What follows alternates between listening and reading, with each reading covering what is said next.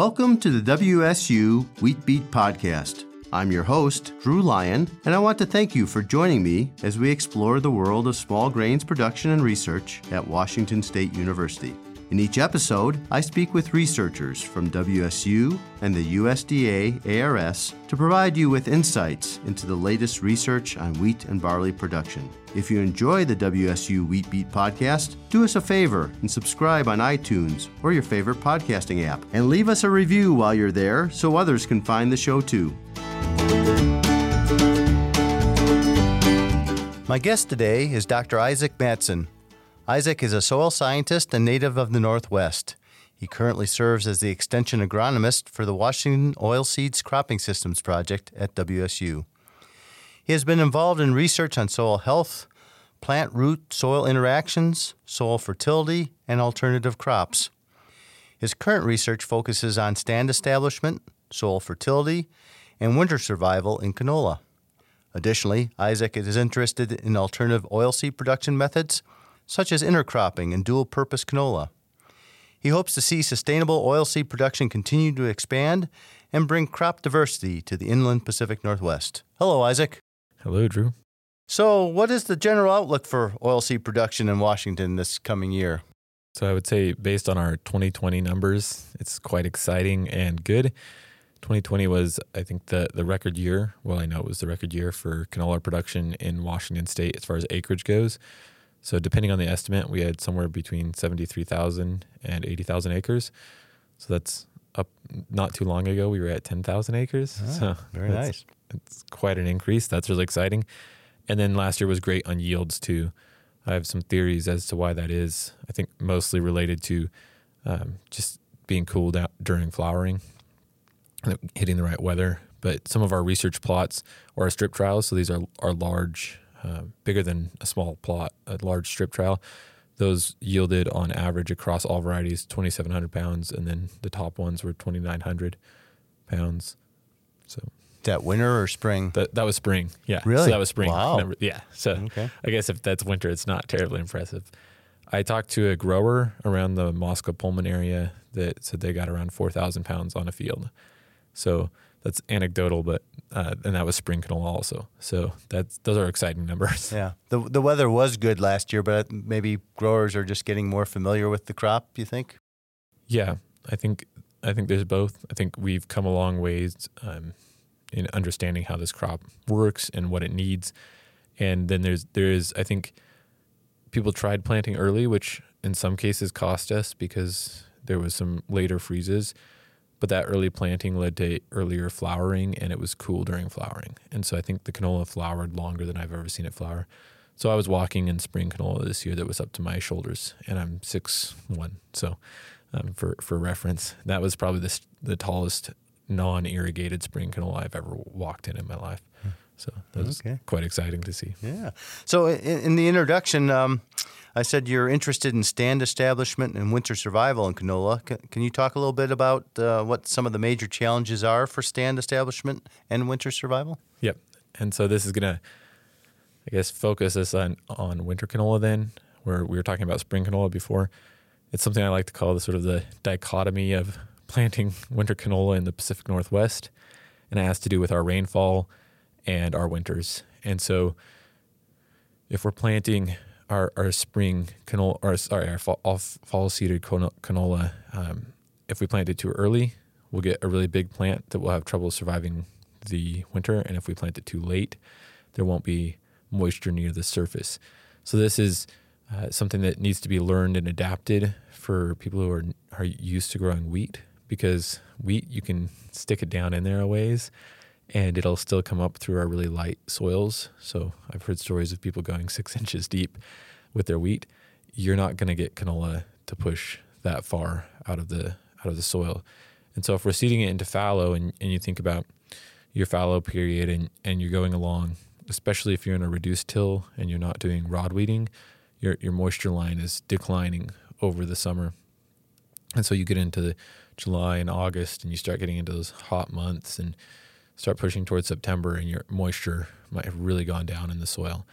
And so that's sort of the challenge of why planting early is good, is to get the moisture. Then if you plant too early, though, that's where you get into this problem where you have trouble with winter survival because those plants can be too big. And so what we're really looking at is, okay, what are some alternatives to planting timing that we can use to either improve our stand establishment or improve our winter survival, essentially going into the winter. Okay, so how early is too early? How late is too late? So I've tried everything from May to September in planting dates, and it's sort of a complicated function you have to think about because you have to think about your moisture in your profile. So, and the thing I found with when we tried those really early May planting dates is we actually droughted out. So you are using water in that fall growth. That was very much on the extreme side. We've had some success with July plantings if you're controlling the vegetative growth by some means. And then I would say it really too late is going to really depend on what winter we have and what moisture you have. So the real way to tell if you're too late is going out and digging and seeing where your moisture line is, and if it's getting down there 3 or 4 inches, then you might need to start thinking about something else. In those instances where the moisture is declining in ways, of course, it depends somewhat on your management tools. So I have seen growers out in that Lind, Ritzville area who control with a rod weeder or something to set the moisture line. I've seen plantings out there go fine in August and September even. So, but generally that's sort of the issue that you're running into. Okay. So is winter survival have more to do with the fact that you've depleted too much soil water during the summer, or is it the plant's just too big and it's not winter hardy, or what? There's a number of factors that come into play there. I think we don't know, actually. So this is what I'm focusing my research on. When I started working canola, the story I kind of heard out of Oklahoma and Kansas was your plant is too big, and so it's getting frozen. And by too big, they really mean too tall. So how high is your growing point, right? Because if that growing point is too tall, it's going to be more susceptible to the cold. So that's really what we're talking about when we say that the plant is too big. And so we're actually measuring that this year because I've looked at some data out of Kansas where they've done, and Oklahoma where they've done more work on this. And I'm not convinced we know everything about the relationship between the height of the growing point and winter survival. And then obviously it depends on the winter a lot. So if we have a good snow cover and temperatures that aren't too drastic, I've seen any size of plant go through winter. I've seen plants that were four leaves, which would be considered way too small usually. And I've seen plants that were pretty much, 2 or 3 feet across the canopy. And so, so it really depends on what kind of winter we get. But what we're trying to figure out is, okay, on our average winters, what kind of survival can we expect? And so that's where we're looking next.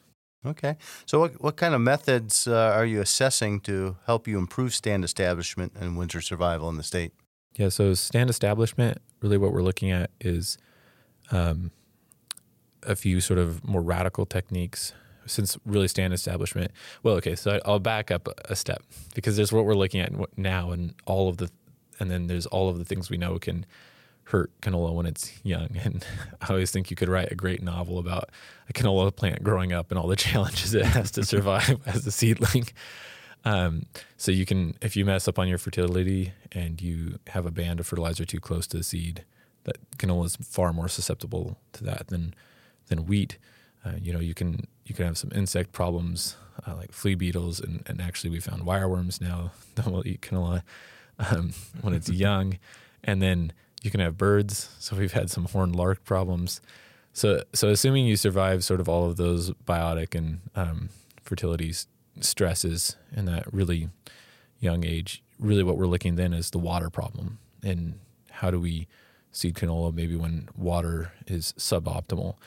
And so we're looking at 2 practices there. One was infrarural moisture, and we've run simulations of this in the lab, and I'm not a terribly big fan of it. We haven't really seen a large enough benefit from that. So we were looking at germination and root growth.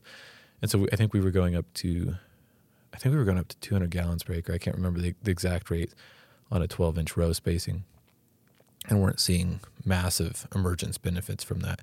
So I would say if that does benefit anywhere, it's just really marginally. The next thing we tried was something that I was very skeptical at first, but I'm a little bit more excited about now. And it's a wetting agent that you put in the soil that's supposed to help sort of, I don't understand everything about how it works, but it's supposed to help with germination.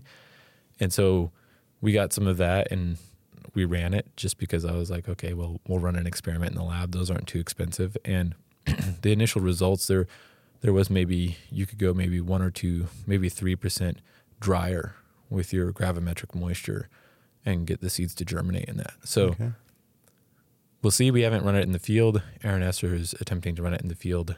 I think those plots had a little trouble this winter. And then I'm running more iterations of it in the lab. But that'll be something to look for. So that would be sort of, if you have a marginal seeding condition where you're like, okay, I think I can get a stand up, but it might be a little spotty, that would sort of be a solution to use that. And so the idea would be we would get better uniformity across the field. Okay. So some interesting things, and as far as research goes, and it sounds like a very promising continuation of growth of canola in the state, from 10,000 to almost 80,000 acres. Yep. That's nice growth. Where can people go to learn more about your work and on canola and maybe other oil seeds? Yeah, so there's one website where we keep most of the information, and it goes cass.wsu.edu/oilseeds. Okay. And so you can go there, and hopefully you can put that in a link on this show. And then also actually the website that you are I guess running, I don't know what to call it, the smallgrains.wsu.edu. So I have some timely topics in this podcast on there. And the one thing I would say, if you go to that Oilseeds website, we post every year our abstracts that we submit on the most recent research. So if you're looking to learn about the things I'm talking about on the podcast, or even some other crazy ideas that we're working on, or looking for maybe some variety information, you can go to the annual report or the field day abstracts on that Oilseeds website, and there's some good information there. And it's always the most recent. So that's pre-publication, pre-extension bulletin. That's the raw data as it comes out. So it's not it hasn't been as reviewed as the other sources, but I think it's really good for just getting a general idea of what we're working on. Okay, and these large strip variety trials, that information's up there as well? Yeah, and I should make a note on varieties. So we don't run a ton of those because they are sort of these large trials and they take a bit more work that way. We're using those mostly to do sort of landscape comparisons. So we're trying to look at how the canola varieties perform across a landscape. Since it's larger, you can use that data for making variety decisions, and that's certainly one of the things we try and do with it. But I would also recommend you go look at the University of Idaho. Jim Davis over there does a great job every year of small plot variety trials.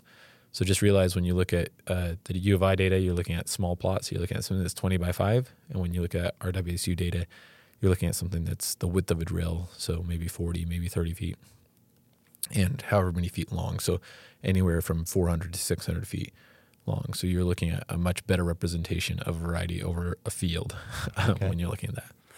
And I think I will mention that in the Small Grains website, there is a link to your website down at the bottom of the homepage, so they can get to it from smallgrains.wsu.edu as well, quite easily. So, All right. Good information. Thanks for sharing with us today, Isaac. Yep. Thanks for having me on, Drew. Thanks for joining us and listening to the WSU Wheat Beat Podcast. If you like what you hear, don't forget to subscribe and leave a review on iTunes or your favorite podcasting app. If you have questions or topics you'd like to hear on future episodes, please email me at drew.lyon, that's Lyon, at wsu.edu. You can find us online at smallgrains.wsu.edu and on Facebook and Twitter at WSU Small Grains. The WSU Wheat Beat Podcast is a production of Connors Communications in the College of Agricultural, Human, and Natural Resource Sciences at Washington State University. I'm Drew Lyon. We'll see you next time.